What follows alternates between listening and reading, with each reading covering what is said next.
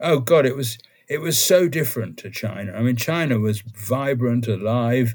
I mean, even within definite. It's an authoritarian country with limits, but the Soviet Union, which is it was the beginning of the Gorbachev era. I didn't even want Yeah. to go to the Soviet Union actually before things began to liberalize, but I thought I'll go and have a look.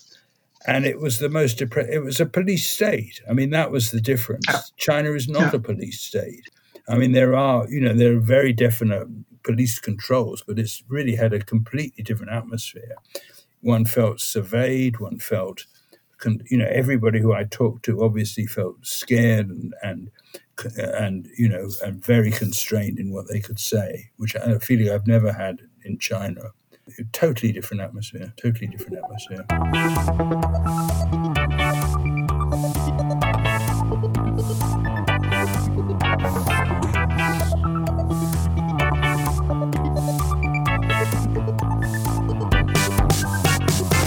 Milan ou Tripoli, Vilnius ou Benghazi, Paris, Moscou, on fait le boonga, boonga. Bangkok ou Bogota, Le Caire ou Jakarta, Gustavia, on fait le boonga, boonga. Stockholm ou Monaco, ou Montevideo, Oslo, Tokyo, on fait le boonga, boonga. Hello, welcome to BungaCast, the global politics podcast at the end of history. My name is Alex Hokuli in São Paulo, Brazil, and this podcast is also Philip Cunliffe and George Hoare in the UK.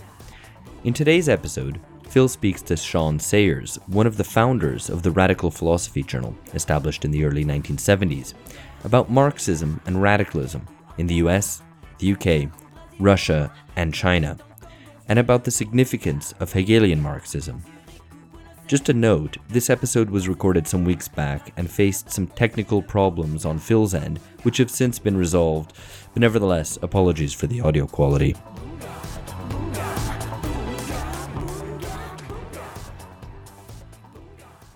So today I'm talking to Sean Sayers, and this is part of the Canterbury Tales, I suppose, for this podcast of discussions that I've had with colleagues, my former colleagues from the University of Kent. Sean Sayers is emeritus professor of philosophy at the University of Kent, but also holds titles at other institutions, including associate professor of political theory at the other university in Canterbury, which is Canterbury Christ Church University. And he's also a visiting professor of philosophy at Peking University in Beijing. His books include Marx and Alienation, which was published in 2011, An Introduction to Plato's Republic, which was published in 1999, Marxism and Human Nature, which was published in 1998, as well as works on Hegel and Marx, one which was published in 1980, and also a book called Reality and Reason, Dialectic and Theory of Knowledge, which was published in 1985. And these works have been translated into many languages, including Chinese, German, Japanese, Korean, Russian, and Turkish. Now, Sean is also renowned for being one of the founders of the journal Radical Philosophy, as well as the more recent, but no less successful and important in many ways, online Marx and Philosophy of Review of Books. And we'll be talking about both of these in due course. But first of all, welcome to the show, Sean. Many thanks, Phil. Glad to be here. So you're British, but it says on if anybody looks you up on the internet, it'll say you were born in the US. So how did that come about? Well, I was born in the US because my parents were in the US, and I was born in New York, and my parents were both left wing. My mother was a communist. My father was he was a sort of left wing, but not, I don't think, a communist. But he worked on the sort of struggle against fascist infiltration in America. He was involved then. He wrote a book about the Allied attempt to sort of invade and stop the Russian Revolution. He wrote a number of left-wing journalistic books, and then he was working on NBC television drama, and he was blacklisted. So in the 50s. in the very late 40s. Right. I don't exactly know the sequence of this, but my mother, myself, and my brother came to Europe. My mother was born in America. She was born in Vermont, but she was from an Italian family, and her father was a very well-known anarchist who Yeah. called Luigi Galliani, I and he wanted to ask you about this because I know, I mean, we've spoken about this before, but I know that you've had a book published recently about Luigi Galliani with the tagline, "The Most Dangerous Anarchist in America." That's right. He was given Yeah. that title by the Department of Justice, but he was deported. So my family had and my father was blacklisted, as I say. We came to Europe. My father then followed us. My parents were separating at the time, but he was he was blacklisted. He came to try and get work in Europe. We eventually settled in England, me and my brother and my mother, and she decided not to go back. By that time, McCarthyism was in full go, and life for our other left-wing friends in America become very difficult. She decided to settle here, and we decided to settle here. And I'm very glad we did. This country provided a haven where, where America would have. I mean, it would have been very difficult for us, I think. There. So reversing the trend for many intellectuals going in the opposite kind of direction in the 1940s from Europe to America, and in this case, it was from America to Europe. Correct. Yes, that's right. But I mean, as I say, for political reasons.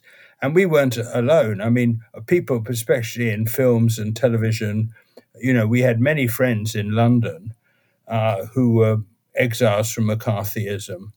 There were lots of them. And my father worked in television here. He had to work under a pseudonym, but there were quite a number of American exiles from McCarthyism working in the media here. So it wasn't that unusual.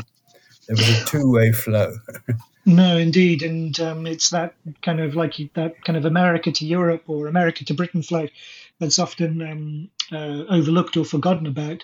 But I wanted to ask you a bit about Luigi Galliani, partly because I mean you've helped to kind of co-write a book with a co-author on your grandfather as an Italian American anarchist. And I was wondering if you could tell us a bit about him.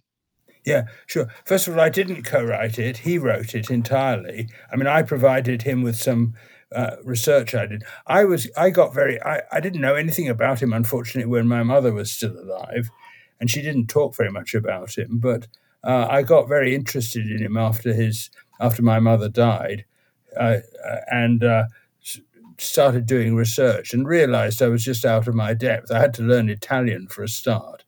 And I just didn't know the historical background.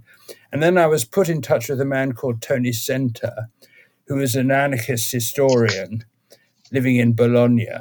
And he wanted to write a book about my grandfather. So I helped him, basically. I helped him, but he did all the writing. He was remarkably did excellent research, was very well was very well equipped to do this, and wrote an extremely good book, I think. I translated it. I helped translate it into English. From Italian into English, yeah. Yeah, it was written in Italian, and I didn't. The publisher commissioned a translation, an English translation, which was, I would say, completely incompetent. Right. I mean, it clearly wasn't written by a native English speaker, and I started to correct it. I said I'd help sort of smooth it out for the publisher, but I ended up, in effect, retranslating the book. So that was my contribution to it.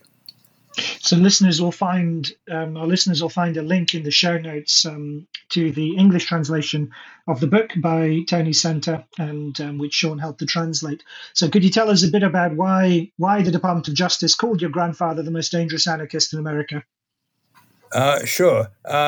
he was a very colourful character. He was born in Italy. He was very active from a young age. Was arrested in Italy, helping demonstrations in Carrara, the marble quarry place, and sent into internal exile, which is what the Italians did with a lot of their left-wing people.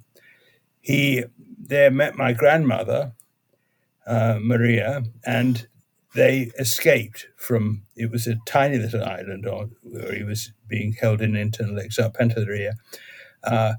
Escaped, got to America, where he was offered the job of editing one of their, probably the most important anarchist journal at the time, La Questione Sociale, in Paterson, New Jersey.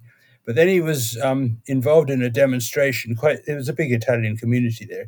He was shot in the face, and was then accused of resisting arrest and attacking the police. Escaped from arrest, fled across the Canadian border. Then he sort of slipped back into America and settled in Barry, Vermont, where my mother was born. There's a big Italian community there of quarry workers. So and that's where the family first lived. Then he moved to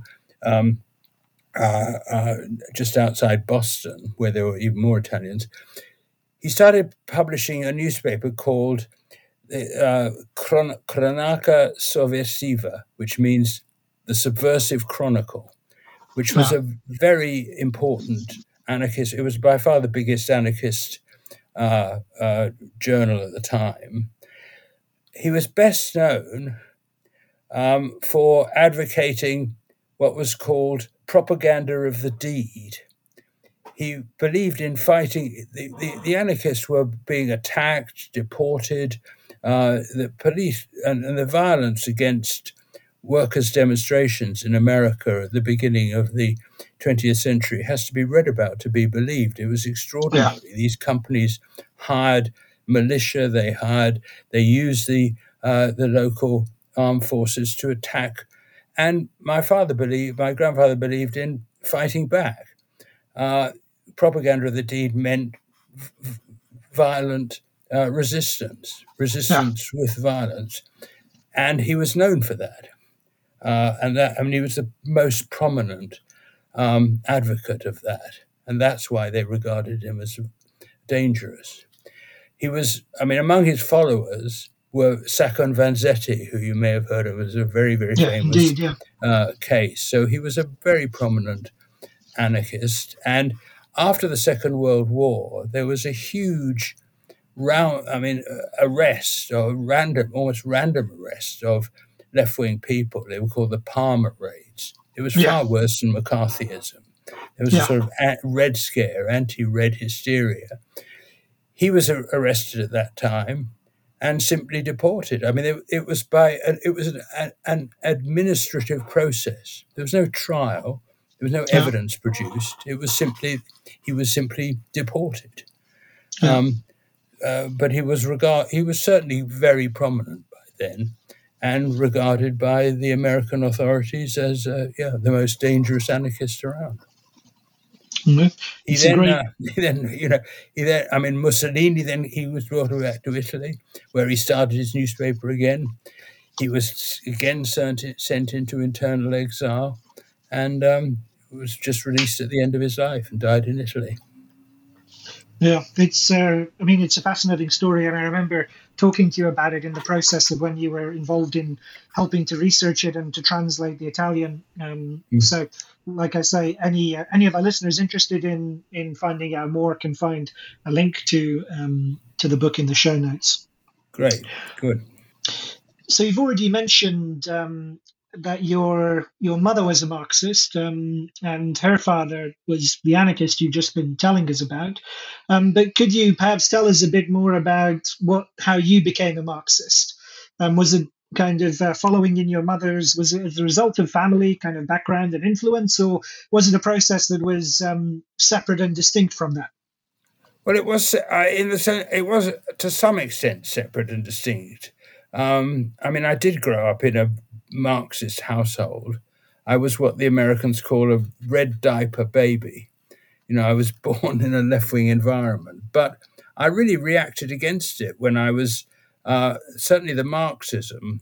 I had no, when I was at school, I was quite active in CND, in the Campaign for Nuclear Disarmament. I used to go on marches, go to meetings and so forth, and anti apartheid. But I wasn't in any way a Marxist. I hadn't read any Marx. I mean, Yeah. just because the household was so saturated with it, I thought I just wanted to sort of react against that, really.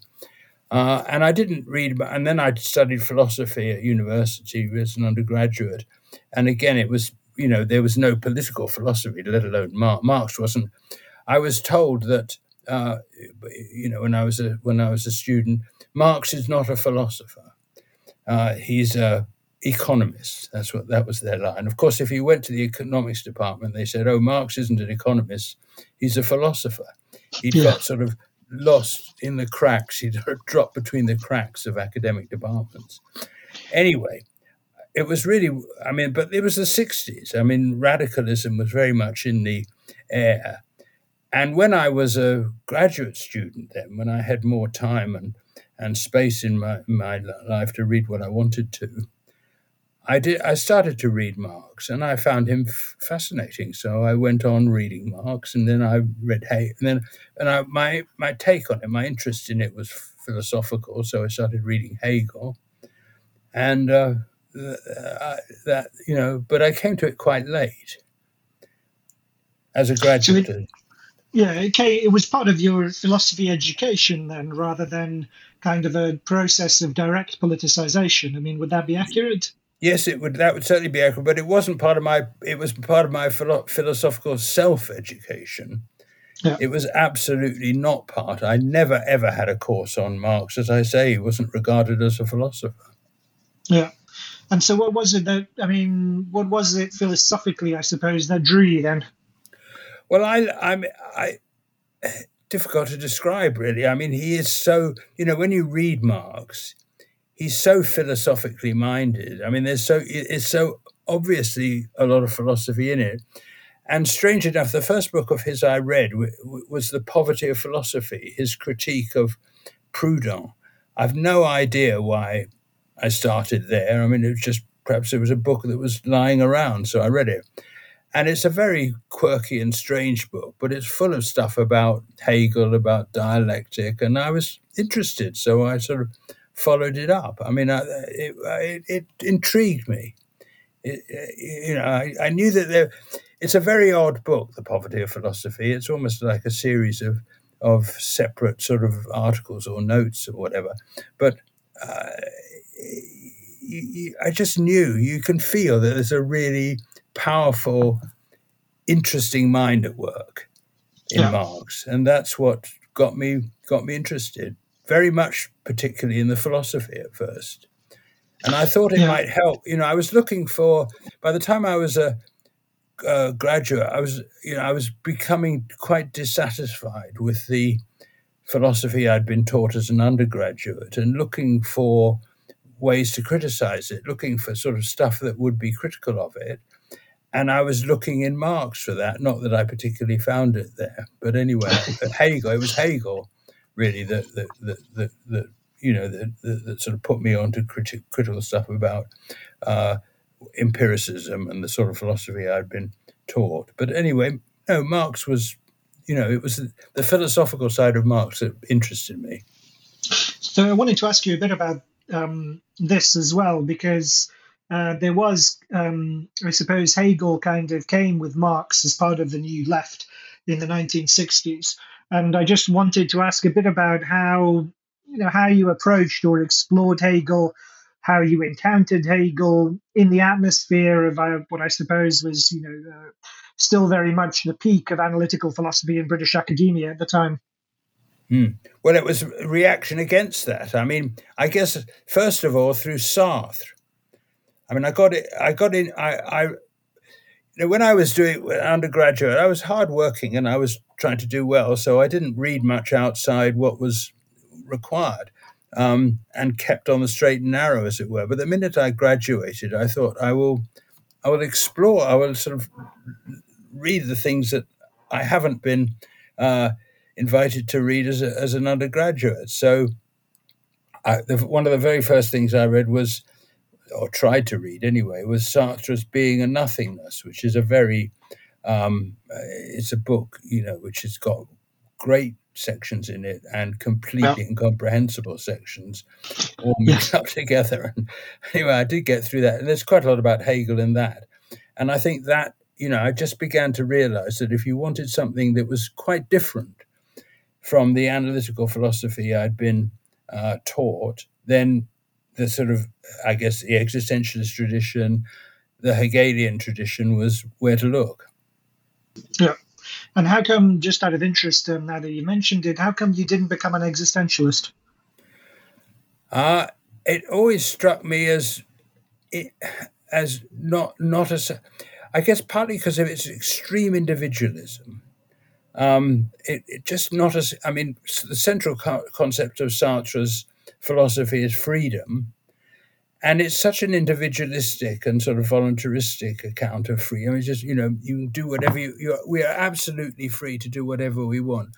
That struck me, I never found that convincing. I thought there's a social aspect to human life, which is simply missing in Sartre's philosophy. Nevertheless, it's a very challenging philosophy. It's a very interesting philosophy. It was really the first alternative, as it were, to analytic philosophy that I encountered. But I never really found it satisfactory. I knew that there was, other things in human life that exist.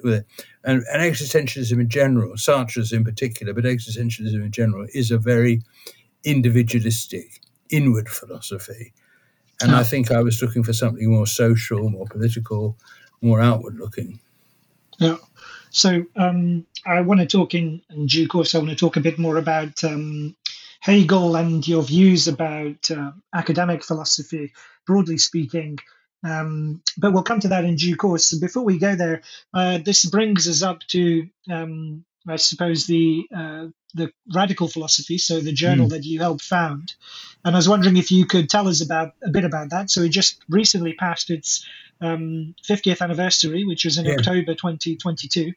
Right. And so I was wondering if you could just tell us about, what prompted you to do it, who some of the other founders were, how you set about it, and also perhaps reflect on, how far they've traveled and where they are now. Well, when I started teaching, there'd been a big growth of new staff in, the universities were sort of expanding in this country. A lot of young staff around who'd come through the student movement like I had. And then, as a member of staff, I was expected to teach this extremely narrow and dull syllabus of analytic philosophy, which my more established colleagues were teaching. And I thought, I can't... And was this at the University of Kent? This was at the University of Kent. It was my first job, and my only job, in fact, my only permanent job. And I thought, I can't do this. For the prospect of teaching R.M. Hare and Gilbert Ryle for the rest of time was simply unendurable. And lots of other people felt that. And I particularly had two colleagues here in Kent. I'd felt this before, and we'd been talking, it wasn't just me alone, but in Kent, there were two colleagues I had, Richard Norman and Tony Skillen, and the three of us felt very much the same way about it, and we decided we'd try and do something about it. So we called a meeting, which was here in Kent, in my house, in fact, and formed the plan of producing a journal and starting a movement for the reform of the philosophy syllabuses and of teaching in general, making it less authoritarian, less sort of exam dominated. And we called meetings. It got an immediate response.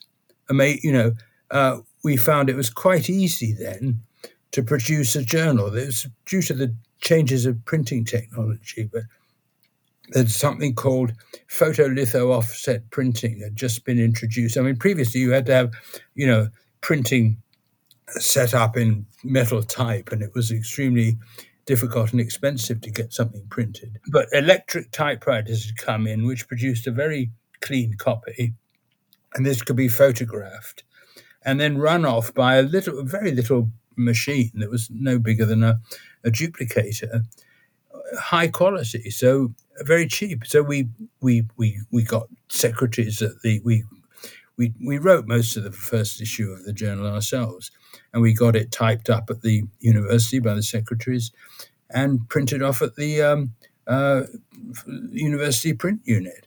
So then we had 500 copies of this journal. The most difficult thing was distributing them by far. Yeah. But we sort of advertised what we sort of had contacts in various universities, and we distributed it through our contacts, and a lot of the contacts formed radical philosophy groups. We formed a movement, in effect, which really took off. I mean, I thought we'd be stuck with all these boxes of journals in my office, but actually they all sold in a week. It was astonishing. I mean, it was an immediate success, and the movement was an immediate success because there was a lot of discontent with how dull and sort of unconnected. The world was exploding. The Vietnam War, the student movement, the civil rights movement. It was all happening. And philosophy was completely oblivious to this. I mean, it was so, a lot of people were very dissatisfied. There was a lot of intellectual ferment as well going on, which the established philosophy was simply closed to, positively closed to. So a lot of discontent, which we managed to feed into. We were very concerned, though, not just to sort of rabble-rouse and sort of stir up controversy. We wanted to produce a serious intellectual and scholarly magazine, even though, I mean, it was, which it did. I mean, became, a well-established journal. Now it's gone on, as you say, for 50 years.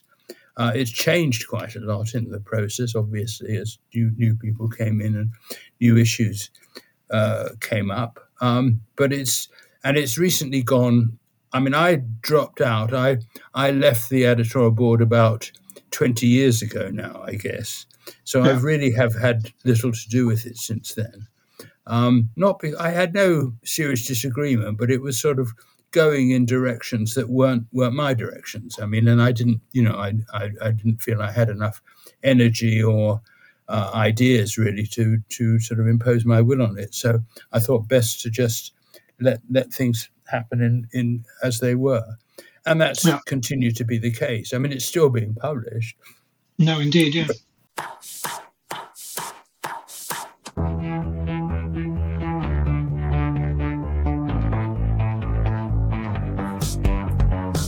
So you had a subsequent kind of project, which in 2010 you helped set up, or led the setup, in fact, the establishment of the Marx and Philosophy Review of Books, which, again, listeners, if they're not familiar with it already, they'll find a link in the show notes, as well as a link to Radical Philosophy. But so this was an online venture, and it was, I suppose, more explicitly or directly concerned with Marx and Marxism and affiliated questions, philosophy, politics, and society, and so on. And this has also been, it seems to me, I mean, obviously it's not been around as long as Radical Philosophy, but it seems to me it's been successful in terms of its its status and its readership and the kinds of intellectual debates that it's spurred as well. So could you tell us a bit about this project as well? Yes, certainly. Yes, it's been very successful. It's actually started. There was after the collapse of the Soviet Union in the 1990s, intellectual interest in Marxism simply vanished. It was impossible even to run a course on Marx in the university. I mean, I just couldn't get the students. But interest in Marx, intellectual interest in Marx and the left, revived around the turn of the millennium, around 2000 and or so. And we started then a small group of us, sort of Marxist scholars, really, Marxists in universities, started a group called the Marx and Philosophy Society, which organized seminars and an annual conference in London, which were quite small but quite high-powered. They were good, very good meetings. And when I came up for retirement, so there was that already going, and that it was never huge, but it was, it attracted a lot of sort of serious interest, and we published some books out of that. And then when I came up for retirement, really, I thought, well, why not start a collection of book reviews simply in the area of, it's called Marx and philosophy, but it's extremely broad. Virtually anything of theory. The way I put it in the statement of purpose is anything of theoretical interest to the left really is subject for review. So it's a collection of book reviews. Again, that was very successful immediately. I did start it single-handed. This would be impossible. It would have been impossible in 1972 when we started Radical Philosophy, which required print distribution of magazines and so forth. But by the time of the Marx and Philosophy Review of Books, which is online, distribution was incredibly, it's free, it's worldwide, it's instant. And that was, made life very much easier. It was possible for one person. It was hard, a lot of work, but I needed something to do when I stopped teaching, and that was my project. I had a lot of experience of running book reviews, of doing book reviews, editing book reviews, because I'd run the book reviews section of Radical Philosophy, which was a large part of the journal. So I knew about sort of doing, organizing book reviews. And, my experience in Radical Philosophy was very hard to get people to write articles. It's very hard to commission articles. People will send you articles on stuff they read, but it's very easy to commission people to do book reviews, especially in the areas that they're working on. They positively want to, engage with the latest literature. So it's very easy to get people to do book reviews. And we, it's a collection now, over 1,000 book reviews on the website of, the left literature of the last 15 years. It's a very complete review of that literature. It's non-sectarian. We've tried to be, open and not, what I was worried about, what were we worried about in the Marx and Philosophy Society too, was that we'd been sort of people from sort of sectarian left groups would try and take us over, but that never actually happened. I think because we were scholarly and they thought not worth wasting their time on us.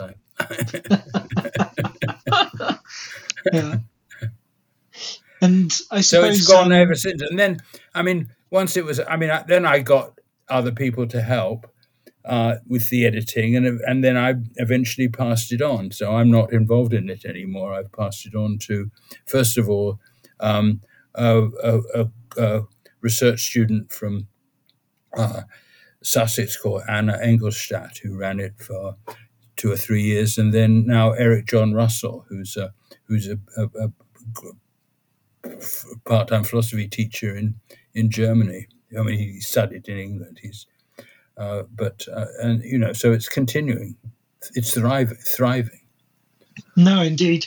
And I suppose that follows into something that I wanted to ask you a bit later in our discussion, but I suppose, it makes sense to ask you now.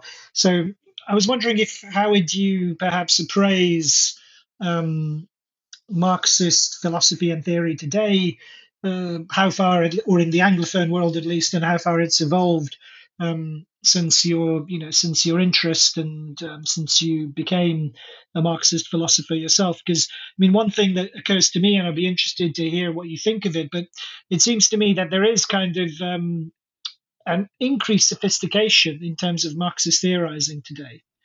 And I'm thinking of people, and I don't know if you, have if you how far you're familiar with their work, but I'm thinking of people like now William Clare Roberts or Martin Hegland, and so there is a sophisticated Marxist theorizing, but at the same time there seems to me to be a paucity of Marxist politics.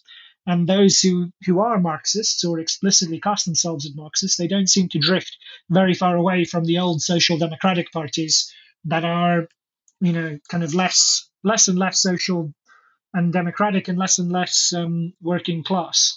So there's like almost an inverse relationship between the intellectual kind of efflorescence of Marxism over the last 10 years or so and the paucity of radical politics. So anyway, I mean, I was wondering what you made of that, and also if you could tell us about how you think Marxist philosophy has developed over your lifetime and since you kind of became involved. Yeah, I think that you're absolutely right. I mean, there is, there has been a flowering of theoretical work, not only on Marx but in the left in general. I mean, there's been a tremendous sort of resurgence of serious anarchist thought. I think that has gone along with a real decline in in politics, in political activity on the left, and now even the SWP seems to have sort of imploded. I mean, which was by far the biggest, I guess, of the Marxist groups. I mean, but if I look back over the whole, sort of span of my career, well, when I started in the 60s and 70s, the dominant Marxist group was obviously the Communist Party. Yeah. Particularly in this country, the Communist Party that was aligned with the Soviet Union. Though my own I mean, partly because of my mother, again, my influence of my mother was very sympathetic to Mao and the Chinese. So I had a lot of input from Chinese Marxism and always found that much more sympathetic and much more interesting. But there was a real, there was active politics, Marxist politics in the form of Communist Party politics in the 60s and 70s, and then particularly after the collapse of the Soviet Union, that just dried up, and it hasn't. And then there was, as I say, the SWP and sort of Trotskyite groups had a certain influence, but even those have diminished now, and I think you're right. There's been, there really is a absolute dearth. It's terrible. I mean, there's a dearth of any sort of Marxist or real radical politics on the left. But what that, perhaps there is a non-accidental inverse relationship here, but there has been a flourishing of Marxist theoretical work since the turn of the millennium, particularly. When the revival of interest in Marx and Marxism began. And it has been very sophisticated. It has been serious. I mean, and partly, it's been helped, I think, or it's been allowed to happen because when the Soviet Union was the Communist Party, the British Communist Party was the sort of dominant influence. I mean, sort of Communist Party orthodoxy had a sort of stranglehold on Marxist discussion, and even if one didn't agree with it, you had to relate to it. It freed from that absolute sort of dominance. There's been a much more open and freer debate on the left, and that's been all to the good, I think, at the theoretical level. Yeah. Just because you raised it, I'd be curious to hear a bit more about aside from your mother's influence, was there anything else that particularly appealed about Chinese Marxism over Soviet Marxism? And were you ever involved with with formal Maoist or organizations or political groups or parties? No, never. I mean, what was attractive was their influence on the international stage of Maoism, and I was inspired by the example of the Chinese Revolution, which was still. I mean, it was I can remember the start of the Cultural Revolution, and China was in ferment, and it was having a tremendously important influence on anti-colonial, anti-imperialist movements in the third world, and a very inspiring one. I mean, it seemed to be where the real radicalism was. I was never attracted to Soviet Marxism. I mean, I came on the stage too late for that, I guess. It really, but I was never involved with.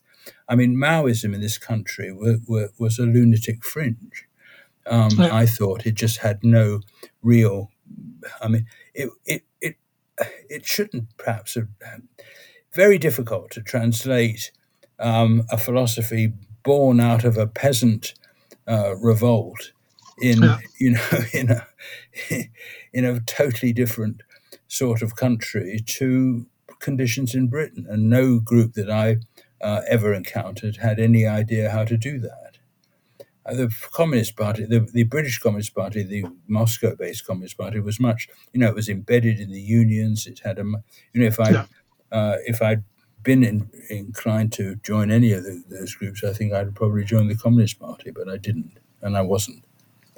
And you were never drawn to, given your kind of distance from the Soviet strand, but you were never drawn to Trotskyist oppositional politics within Marxism, or?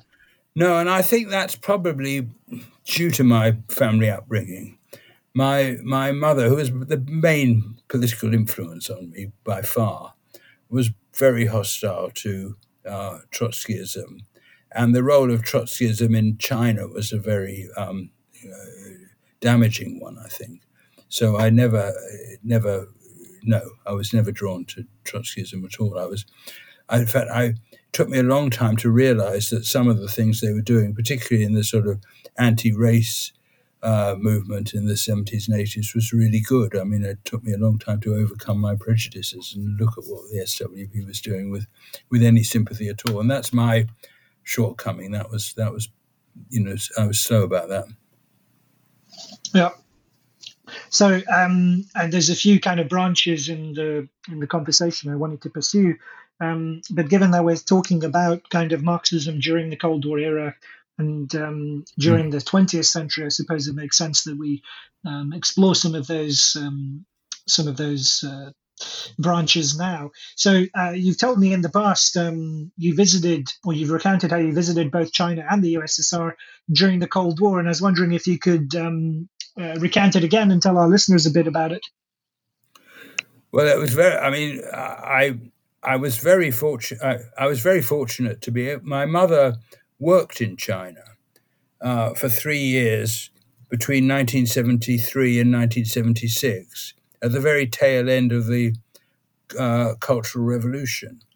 This happened because she was working for the Chinese news agency, Xinhua, the official Chinese news agency in London. And she said she'd like to go and work in China. She always had an interest in China, which went right back to her youth. And they said, "Oh no, that's impossible. The Cultural Revolution, there's such chaos, you can't come." But then suddenly, literally, they said, in 1973, they said, "Okay, you can come next week." It was crazy. So she upped sticks and went to China for 3 years. And during that period, there were no tourism, there were no foreign. You could either have business connections and go as a businessman, but the only way of going to China was as a relative. So I went as her relative, and wherever we went in China, we were always introduced as Mrs. Sayers and her relative. Right. So there I was, we were given a very extensive tour. They were showing us what they wanted us to see, but it was very impressive. It completely changed my political outlook, my life. my intellectual outlook. I mean, I was really inspired. And then it was very hard when, what had been going on in the Cultural Revolution was revealed. It was very hard to come to terms with that, and the overthrow. The Gang of Four, Lin Biao and Chen Jing, and were very influential in the press where my mother was working. My mother was actually very disillusioned by China. It was very authoritarian. It was very feudal. She felt, and very Yeah. hierarchical. In many respects, she was disillusioned by it. So she was disillusioned, but you were energized by it. Yes, absolutely. And she wasn't. I mean, she was a very sane person politically. I mean, she was disillusioned, but she remained a Marxist and she remained a socialist. But she just thought this is, it needs to be, there's a lot to create a proper socialist society, and especially in a society as traditional as China, will require decades and years. It can't be done, in a few years. And so, if she did you clash? Did the fact that she was kind of disillusioned, it didn't wash over you at the time, or? No, I wasn't. I didn't have particular illusion. I mean, I accepted her picture of what was going on in China. I was in no position really to question it. I mean, it was her, sort of day-to-day experience that disillusioned her. What the Chinese were trying to do, she was very supportive of and remained so. But the Cultural Revolution, nobody understood at the time, not among the people I knew anyway, what was going on in the Cultural Revolution. It became a sort of faction, very extreme and complicated set of faction fights, almost civil war at times. Nobody, it dissolved into that, and that was a terrible disaster really that happened. But I mean, the attempt to create a new sort of socialist, communist society, different from the Soviet model, to break with the Soviet model and create a more grassroots, democratic sort of socialist society, was one that she supported, I supported, and not to simply accept the divisions of the Cold War and the sort of carve up of the international order, which the Soviet Union by that time had pretty well done. Though I think in retrospect, I've been rethinking that, because the Soviet Union did have a very good record of supporting radical and revolutionary regimes all over the world, even if within certain limits. Whereas the Chinese, now that they've become an international power, have done none of that. Have simply pursued their economic interests around the world, and have been no support for. Strangely enough, they've been supporting intellectual Marxist movements around the world. I mean, they put on conferences and things, but they don't. There's nothing comparable to the way the Soviet Union was fighting the Cold War and supporting anti-imperialist movements against America, which I think was admirable. I think the Chinese should do that more. So that follows to, I suppose, a question. I know you've maintained links with China since. You've had graduate students at the University of Kent from China, and I was wondering if you had any sense about Chinese intellectual life, the status of Chinese philosophy today, how it sits in the broader kind of context of China and Chinese politics at the moment. Well, I mean, the thing about China, I mean, Marxism, the philosophy in China is very diverse, and there's a very large part of contemporary Chinese philosophy which is very much traditional Chinese philosophy. Confucius and Mencius and people like that don't really know much about that. But Marxist philosophy is flourishing in China, and they do discuss. I mean, there is discussion, there is debate, but within definite parameters. I mean, there are limits to what can be said in either in philosophy or in universities in general about about contemporary Chinese politics. But within those limits, there really is debate and discussion, and a lot of it goes on under the heading of Marxist philosophy. So it's quite a lively and interesting area. Is it? I mean, I know on the when we chatted about this before, you've said that it kind of there is Marxist philosophy is kind of a placeholder in the Chinese academy for a much broader kind of philosophical debate that includes Western critical theory, liberalism, and so on. That's right. I mean, there are two. Marxism almost means two things in Chinese universities. There are two subjects. There's what they call scientific socialism.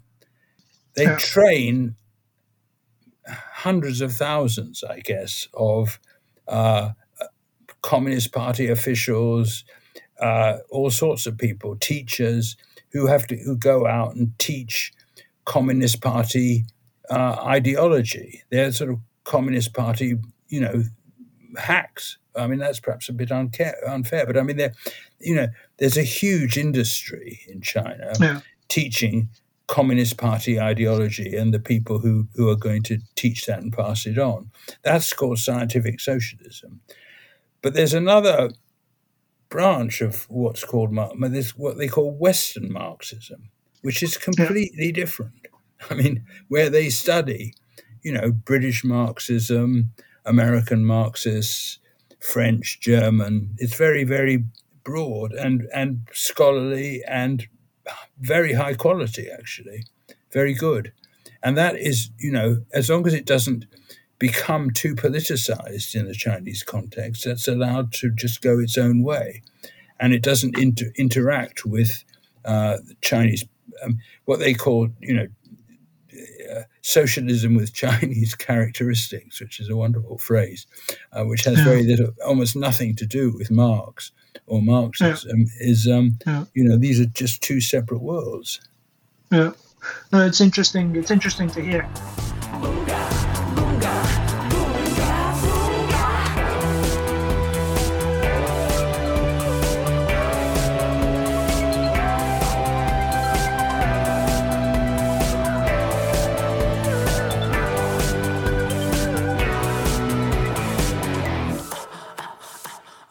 Just to cycle back, you did also visit the USSR, and there I remember you told me once how this was, I think, in either the late 70s or maybe the early 80s. Mid 80s. Mid 80s, and how depressing a visit it was. Oh God, it was so different to China. I mean, China was vibrant, alive.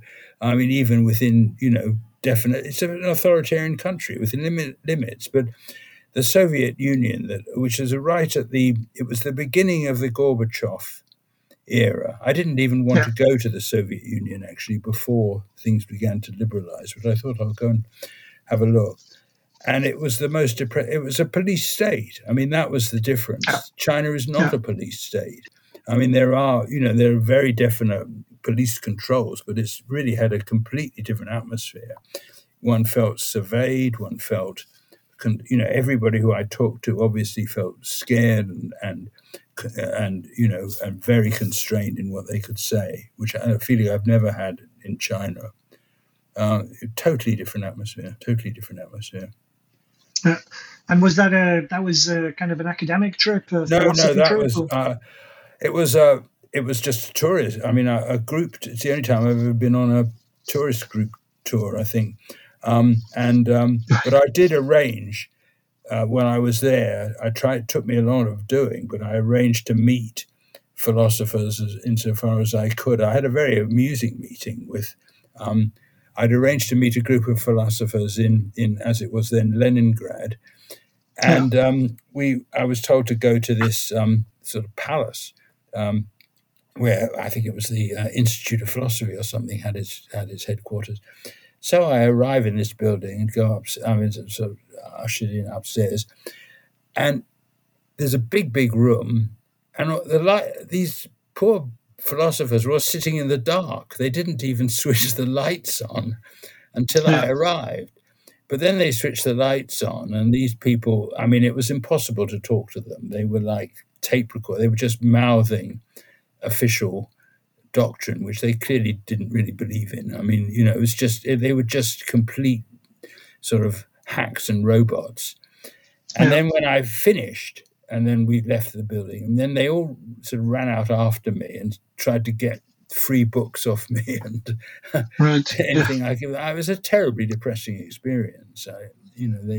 But there's been a flourishing of Russian philosophy actually since, and of Marxism. The sort of some earlier Marxist philosophers who were very persecuted under the Soviet regime. People like Ilyenkov, who's a really interesting and important Hegelian Marxist philosopher who was driven to suicide under the Soviet regime, has been revived. And there's, so it's very small, I think, current Marxist philosophy in Russia, but it's a lot more interesting than it was under the Soviet regime. I did meet that's perhaps a bit unfair, actually, come to think of it, because at international conferences, I met some Soviet philosophers who were trying to think independently and were intelligent and interesting.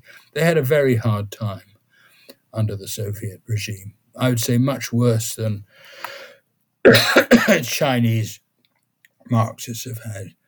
I know Chinese Marxists, though, who've been really persecuted as well. I mean, if you step too far out of line in China, they do really come down on you. I have a very good friend and colleague who visited me here in Canterbury, as a matter of fact. But it's got much worse under Xi Jinping. There was a sort of period of loosening and liberalism for about, I guess, I'm not quite sure who the people in charge were, but for about 10 years up until Xi Jinping took over, 5 years ago, there was a period of liberalization where you could almost say anything within universities. I was told you can say anything in a university, but don't say it outside, and they can't publish it, and we can't publish it, but really anything goes. Anyway, this colleague of mine, this man who visited me here, he used to publish all sorts of things. That one of the most repressed sort of thoughts in China is the idea of multi-party democracy. Any challenge to the monopoly of power of the Communist Party in China is not allowed to be expressed. But he did repeatedly express that idea in sort of indirect but very obvious and clear ways. And he used to be able to publish his stuff, and he certainly could publish it abroad. He published quite a lot of work in English. And then he was suspended from his job about 3 or 4 years ago and told that he could no longer publish this sort of stuff, controversial stuff, even in abroad, and he would he'd lose his job completely if he did. And one of his books was withdrawn from circulation. So that does happen. Yeah. So I suppose that takes us back to the state of philosophy and the state of academic philosophy.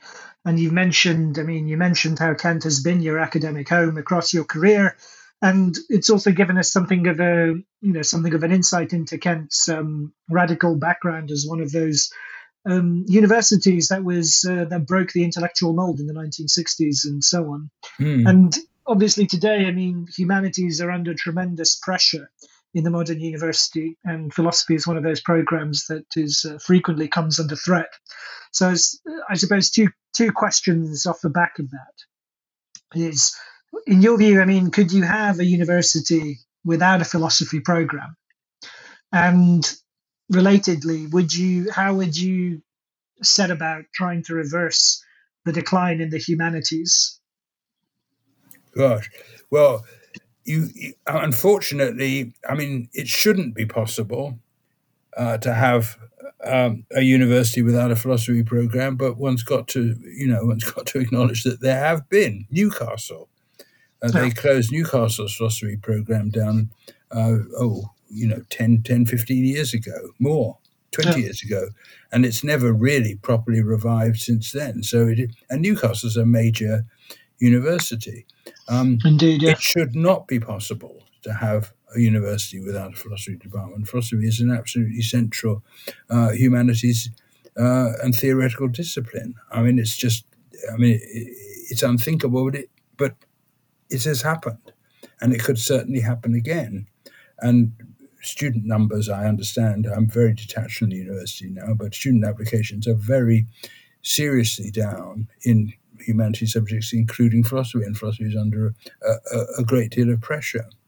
What to do about it? Well, I think, academics have been on strike. I think and the strikes have been about pay and conditions of work, quite rightly, because they've eroded so seriously for junior staff. I lived through the golden years of universities. I was phenomenally lucky, people of my generation. And Kent, as you mentioned, became a sort of center of radicalism in philosophy because we had tremendous freedom. It was a brand new university, and we could teach what we wanted to. It was a battle. I mean, we had real serious internal battles about it, but there was no, it was actually a very democratic university when I first arrived here. And, it was an excellent place to be. I'm very glad I spent my life here. It was, now though, I guess it's financial pressures. But I think philosophy, and I think trying to be too populist in philosophy is a mistake myself. I think people have got to keep teaching the great tradition of philosophy. It's a wonderful subject with a wonderful literature, which goes right back, and to just sort of teach sort of contemporary issues and is, in my view, a mistake. People have to have an intellectual grounding in the history of philosophy, and it interests people. My experience, people like doing it. It's not for everybody. Not everybody likes it, but it certainly should be able to attract enough students in a reasonable sized university to survive. Yeah. So that takes us to where we can draw kind of some concluding questions, which is about philosophy specifically. So you're known as a leading Hegelian Marxist scholar in the Anglo-American world, and I was wondering if you, and this is it's not a simple question, but nonetheless, I'll ask it. But I was wondering if you could tell us what you think makes Hegelian Marxism necessary and distinct, in your view, from the other possible configurations of Marxism that are available. Well, I think Marx was a Hegelian. I mean, that's what, if you really want to understand Marx, as Lenin said, you've got to understand Hegel. Marx comes out of that Hegelian, tradition, and that's the absolute basis of his thought. Of course, he reacts against it. He criticizes Hegel, but that's where he starts from. That's where his thought arises from. It's one of the essential components of Marxism. And to understand Marx, you've got ultimately, at least if you want to understand it at a philosophical level, you've got to engage with Hegel. That's what I'd say about that. And it's been one of the great shortcomings, I think, of recent Marxism in the Western world, that for the last 50 years or so, the main traditions of Marxist philosophy have been totally anti-Hegelian.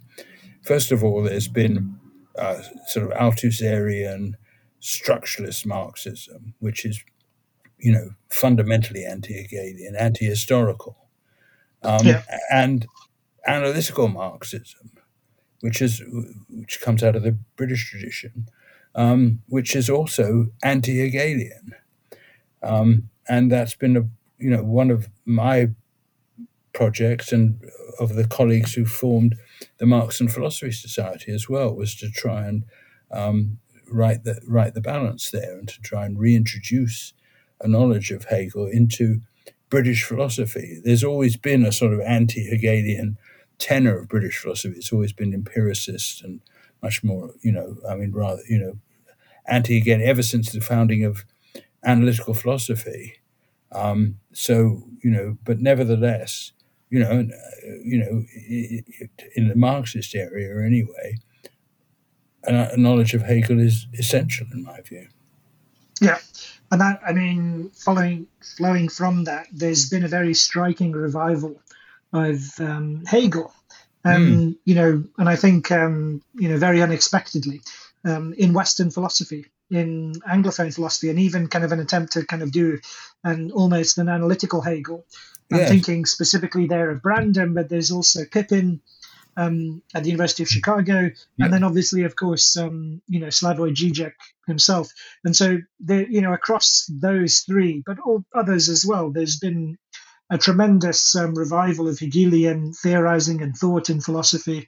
And I was wondering what you made of that, how you appraise that Hegel revival, and whether you think it's added anything new to our knowledge of Hegel or our understanding of outstanding philosophical problems.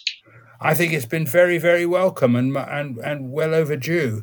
As I said, when we started radical philosophy, the poverty of the analytical tradition by then, it had narrowed, it had become technical. It was of no interest really to anybody outside a very narrow set of people. It totally excluded Hegel. It totally excluded existentialism, broadening out the view of analytical philosophy has been absolutely essential. And as you say, there's been a real flourishing of Hegelian analytical scholarship. Scholarship from an analytical perspective on Hegel. And as a result, I'd mention also the people you mentioned. Charles Taylor was a very important figure in that, one of the first, and a very important writer in sort of bringing in a Hegelian view into a sort of analytical context. And that's what we've tried to do in the Marxism Philosophy Society as well. People like Chris Arthur, Joe McCarney, Andrew Chitty. I mean, the people who participated in our group of not as well known perhaps as the people you mentioned, but that's been our project too. And I think we have contributed very significantly to. There are real virtues in the analytical approach of clarity, of directness, of a sort of logical and rational way of doing things, which brought to bear on Hegel has been very clarifying and useful. Right.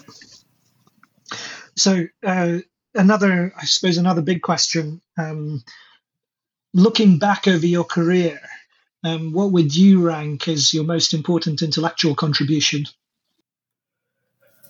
I think trying to develop a serious Hegelian Marxism in an intellectually rigorous fashion. I think there was very little work before me and my other colleagues in the Marxism Philosophy Society particularly got working, to take notions like dialectic seriously and try and develop them in a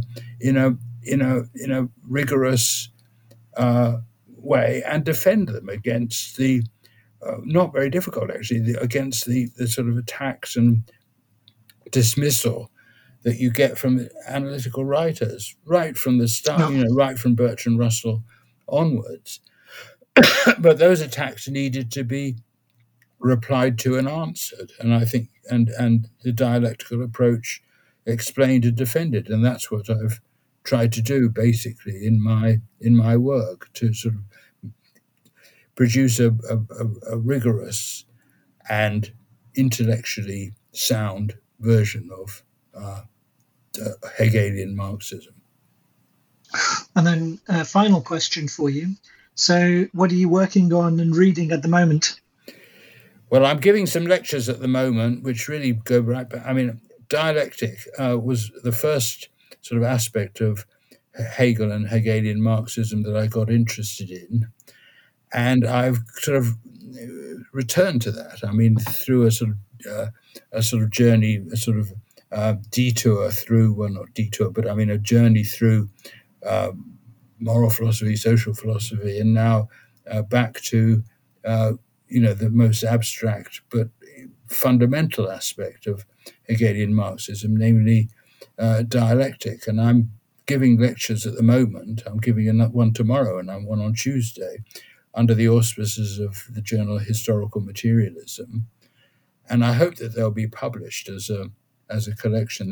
This will be, when I've done these lectures, the next two, there'll be 8 of them. And that's really what I'm getting that together at the moment. That's what I'm working on. And anything you're reading that you'd recommend to our listeners? Oh gosh, that's well. I'm reading.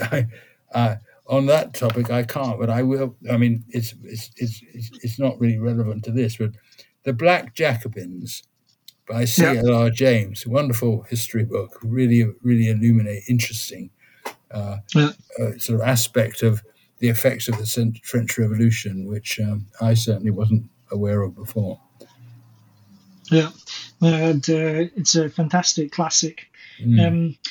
Well, it's been great to have you on the show, Sean, and thanks for taking the time to tell us. And it's been a really wide-ranging and fascinating conversation. Well, thank you very much for for doing it, for organising it, and inviting me. It's been a pleasure.